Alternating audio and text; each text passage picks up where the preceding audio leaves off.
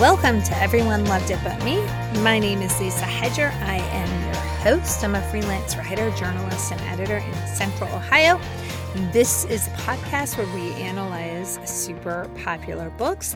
Today's episode is a Book Bits episode. These are sometimes a little bit smaller, but in today's episode, I'm going to talk about a number of things. The first segment is going to be looking at reading goals. I'm going to share with you some of my goals for this year, what I'm looking at for next year, things I did well, things I didn't do well, I did very, very poorly on, and kind of talk about looking ahead to next year. And then also going to dive into, I've had some people ask me about trigger warnings on books, and I think that's a really important conversation. I'm going to talk about that. And then lastly, I'm going to give an update on the publishing merger, which I've talked about this past summer. Now, on to the show.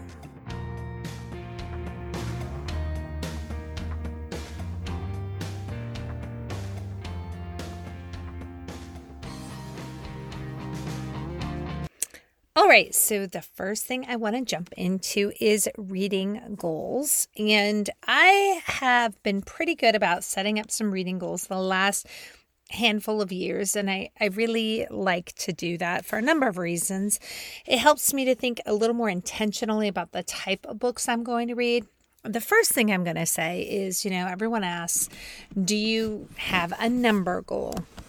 The answer is yes, I have a number goal, and I rarely make the number goal. Sometimes I've come pretty close. This year, I am hopelessly far behind. I said I would be, very candid. My goal of books to read this year was 75. I'm talking to you here in the middle of November. I am not going to hit that goal. I have read 51 books this year, so a couple I think I have not documented on my Goodreads, so I might be at 52 or 53, but not much more. I might end the year at 57, close to 60 is my guess, but I'm not going to hit that 75 goal, and that's okay. I just think it's fine to have a number goal and not to let yourself get so upset. So I will tell you my first 2-3 months of the year, that January, February, March, I do a lot of reading then because, I'm here in the Midwest. It's cold, it's snowy, it's wet. And I stay in on a lot of evenings and do a lot of reading. In the summer, and this last summer, my daughter had graduated high school.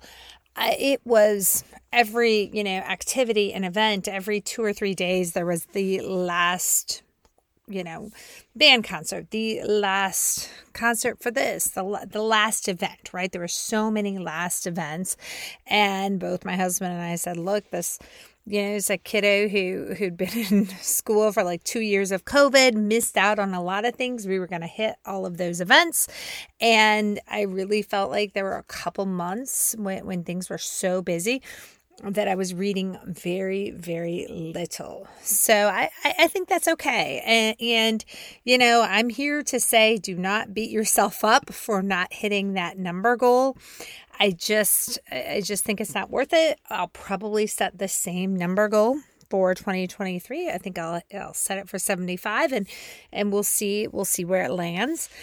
A second goal that I had for this year, and this is a goal that will continue for 2023, is to read a lot of newer authors. So authors who are not on the New York Times bestsellers list, authors that many of us have not heard of, authors that are not getting, big contracts for writing a book, but new authors, and many times, debut not authors, right? It's their first book. And that is something that I feel like I've done a pretty good job of, right? I'm pretty proud of that. So I'm going to jump into a couple of these. And one book that is, brand new author who I was lucky enough to have on this show. Name of the book, it's a children's book, Mission Get Daddy Better by Todd McElwee. And this is just a delightful children's book looking at his journey to get healthy. And I talked about this in The Girl with the Dragon Tattoo. And I also did another Book Bits episode where I talked a little more in depth, and I'll include the link on that as well with Todd. And this is a book that certainly right now is just not getting as many, certainly based on reviews. So this is one I would suggest you consider. In kind of the memoir category, one I read is Pregnant Girl, A Story of Teen Pregnancy, College, and Creating a Better Future for Young Families by Nicole Lynn Lewis. This one only on Goodreads only has 34 reviews and 292 ratings. I would encourage you to kind of check this one out. It's a difficult book. It's the mother's perspective. She's pregnant and she tells us just this very, very challenging journey that she went through. One of my book clubs read it, and it is an excellent book club discussion book, I would say. Another book, and I was really excited. This was a book here. This is When We Were Still Alive by Keith McWalter, and he actually came to my book club meeting and talked about his book, which I really appreciated. This one on Goodreads just has 35 ratings, 14 reviews, and it starts out, there has been a death and you're trying to figure out this mystery. So you got to keep reading this one, trying to figure out what happened. That was a book I read that, again, he's a debut author. Another one, and I'd mentioned this one, I think, on the show, is by Mari Lowe, Aviva versus the Dybbuk. And I talked about this one, I believe, in the episode about Jewish joy. And this is like a fun book that also delves into some important, you learn a lot more about the Jewish culture, because I listened to this one with my kids and I really enjoyed that. And there's grief and there's sorrow, but there's also a lot of joy. So that's why I put this in the Jewish joy category, because I left this book feeling uplifted.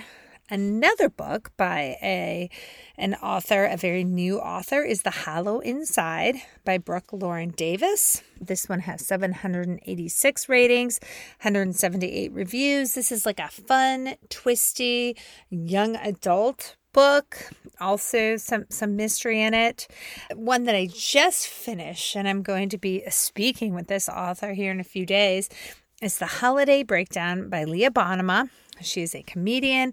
There's a lot of comedic value in this one. Just a lot of funny anecdotes. It's a lovely, humorous, romantic comedy. And on Goodreads just has 8 reviews and 38 ratings.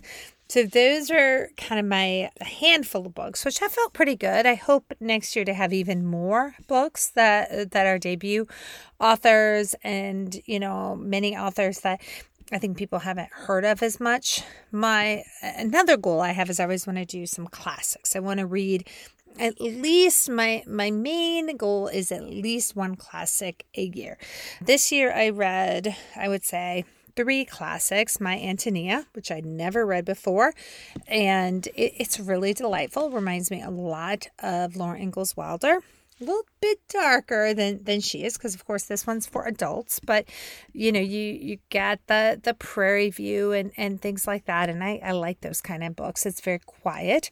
The second one that I'll be releasing this one shortly is Wuthering Heights, which I had never read before, so I'll have a whole episode on that.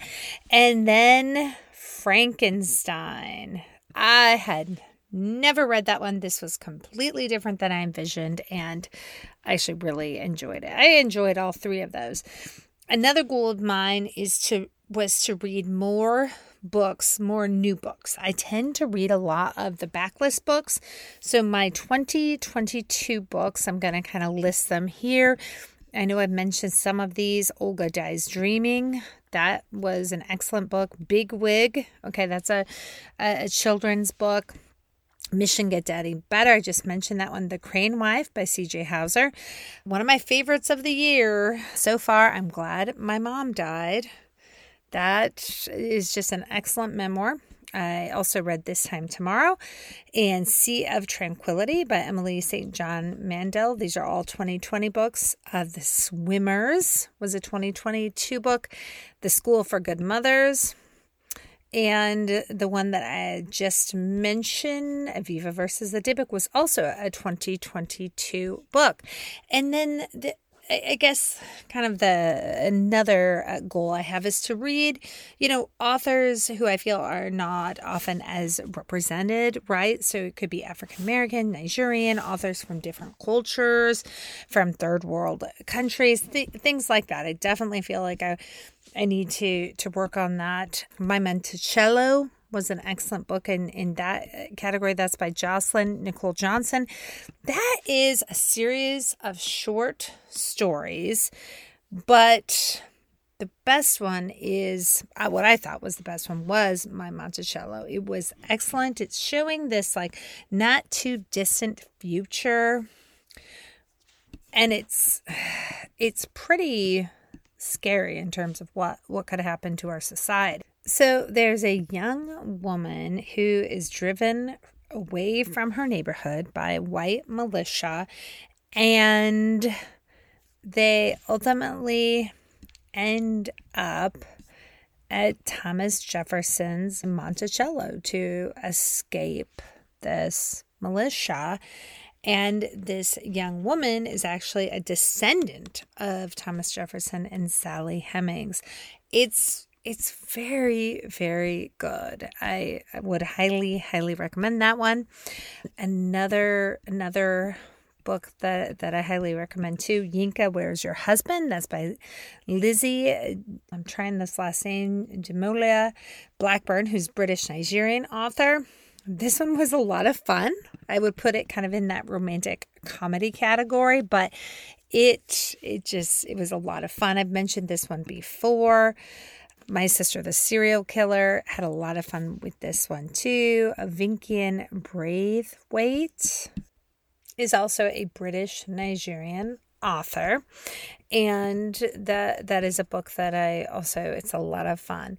Also highly recommend. So that's where I stand kind of for my goals, and looking into 2023. I might discuss this again later this year, but I think I'm shooting for some similar type goals, right? Probably number wise, it'll be 75 around there. And again, a huge goal of mine is always to read new authors who are not getting much attention, authors who are writing books that maybe are not making the New York Times bestseller and things like that. And then I also always want to sprinkle in a few classics. I want to sprinkle in some new books of the year, and I want to sprinkle in those books from authors who are underrepresented. So I think I might come up with a couple new categories for next year as well. But that is where I'm kind of hitting it right now. That seems like a pretty good fit. Before I move on to the next segment, I want to take a very quick break and just remind you that this is a one-woman podcast. I write and edit everything from my Central Ohio home. I always do my recordings here in the closet. So any way that you can support me, I would really appreciate it. Certainly telling your friends and relatives about my show. Also, offering up, if you enjoy the show, a 5-star review or rating wherever you listen would be a big help. And I always include links to all of the books in the show notes. And if you purchase one of them, I get a very tiny bit of compensation as well. It does not charge you any extra. Now we're going to jump to the second part of the show, which is looking at trigger warnings.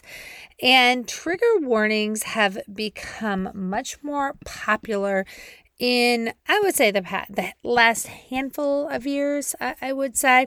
So what are trigger warnings? Okay. So trigger warnings are basically if a book deals a lot with suicide or rape or, loss of a child or anything that could somehow, cause you to trigger an emotional, a very difficult response. That's what a trigger warning is. A lot of times you will hear a trigger warning. I listen to podcasts where they give trigger warnings. I have read reviews of books where they give trigger warnings. So they'll say, okay, trigger warnings for, animal abuse and, sexual abuse, or also dealing with, profanity or, just all sorts of different things. So there's so many different kinds of trigger warnings. Overall, my general thought is I think that they're really helpful and beneficial. I know many people who have gone through so many difficult journeys in their life, and gosh darn it, I mean, maybe you just do not want to read a book that delves into the exact thing that you're reading about. I remember, I think, listening where before Trigger, I think somebody told a story. Maybe this was on one of my bookish podcasts where they said there was a book. I think it was a book where the woman had lost her husband, and the family members were going through scanning the books for her so that she would not end up reading a book where the husband dies, at the middle or the end or anything like that, because she did not want to read a book that delved into that. I completely understand. I guess the only, the second part of this is people say, oh my gosh, well, a lot of times there's spoilers, right? Maybe the husband dies on page 300 or 322 and there's 325 pages. So if you get that warning that there's death of a spouse, then you're going to know how the book ends. But I just think that if you don't want to hear the trigger warnings or don't want to read them, you don't have to. But they're there for people who need them. I'm pretty much a proponent of trigger warnings because I think that they can be necessary. I think if you don't want to be spoiled, then there really are ways that you can avoid them. A lot of times on the bookish podcasts I listen to, and I haven't done too many trigger warnings here, but if I did, I might say, I'm going to give a few trigger warnings. Heads up, a couple of these might be spoilers. If you're not interested, fast forward 30 seconds. So I think there's some really easy ways to avoid spoilers for those of us who want to avoid spoilers, but to protect those of us who need to be protected so that we're not reading books that are going to cause more pain. We don't want that. I do appreciate these. Again, I'm one who does understand both sides. But if you don't want those, just, don't read them. Like, especially when you're looking at reviews, I notice that the trigger warnings are often in the same place, right? They're maybe at the very end of the review. So, you can read a review and know not to read that if you don't want to see those. But I think a lot of us really appreciate those. I just think that they're very, very beneficial. Okay, the third item I'm going to discuss today is this high-stakes publishing trial that I discussed in the summer in a couple of episodes, and we finally have an update from just the last week or two. So here is the quick background. In the fall of 2020, Penguin Random House announced it was going to spend $2.18 billion, that's B for billion, to purchase competitor Simon & Schuster. The U.S. government said, no, not so fast, sued Penguin Random House, saying this deal means fewer authors are going to be able to earn a living from writing. Their argument was, hey guys, now you're basically going to be paying these authors a lot less. I can include these links as well. I included these links in those other episodes. CNN had written about it, and the New York Times reporting in great detail about this dispute. I kind of got a little bit into the trial because one of the first speakers was author Stephen King. It was really cute. He got up on the stand and they asked him what he did. And he says, I'm a freelance writer. But he essentially argued against the merger. And what happened was, here we are now. I'm speaking to you again, November 2022. This trial happened in the summer of 2022. U.S. District Court Judge Florence Y. Pan announced this decision in a statement, adding that much of her ruling remained under seal at the moment because of confidential information. But right now, obviously, here's where we are. Like I said, it's mid-November. Penguin Random House was not happy with the decision, but it looks like this merger will not be going to fruition. And incidentally, when the ruling was announced, Stephen King tweeted that he was delighted by the ruling, adding, the proposed merger was never about readers and writers. It was about preserving and growing market share. In other words, money, money, money, dollar sign, dollar sign, dollar sign. So that's kind of where we are right now. I'll include a couple of links here in the show notes. But essentially, it looks like there may not be an appeal. But like I said, I will keep watching this one. Certainly the collapse of this sale is a major blow to Penguin Random House's ambitions to expand its enormous market share. That's coming from an article that I will include as well in the show notes. Now, it is possible, I'm reading an article that I said I'd share in the show notes, that Simon & Schuster will likely end up under new ownership, no matter what happens, if there is an appeal here or not. The publisher had been up for sale well before the Penguin Random House deal was announced late in 2020.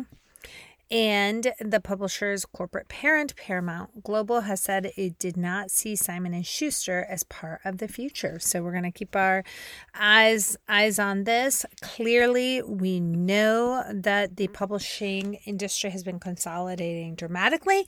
We know it impacts, of course, writers and us as readers on those books that we get into our hands. I just gave you a list of, a handful of books that are not backed by big publishers, that don't have the same type of financial push to get into people's hands. So what I hope to do with this podcast, this is one of my, reading goals and goals for the podcast again in 2023. I think it's one of my annual goals is, to continue to analyze these beloved books, because I love analyzing books, and to offer up and consider books that aren't as popular, that don't maybe have the publishing backing, that don't have the same financial backing, that are new authors, because those are really, really important as well. And that is one of my missions as a reader and as for the podcast. So I want to thank you so much for your time. And as promised, we are going to wrap up some fun Everyone Loved It But Me books in the next week or two before we really dive into holidays. But we've got some fun ones coming up. I hope that you all have a lovely day. If you've ever got that Everyone Loved It But Me book you want to see me discuss, please reach out to me, www.everyoneloveditbutme.com. And you can also find me on Twitter, LinkedIn, and Instagram and Facebook. So Everyone Loved It But Me or Lisa Hedger. I'm available in all of those social media. You can send me a direct message and I usually respond. Thank you so much for your time. Again, have a lovely day. And most importantly, I hope you get to read today.